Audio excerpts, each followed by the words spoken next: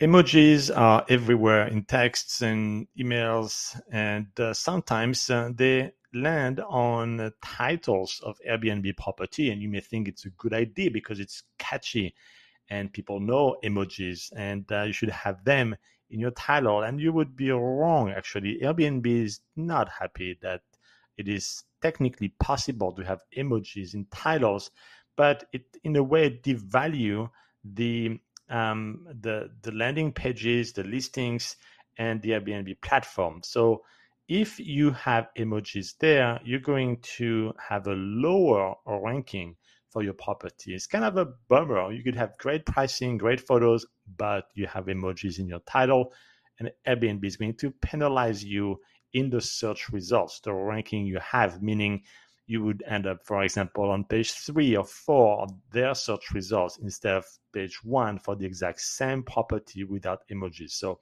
clean up the emojis and you will move up the list.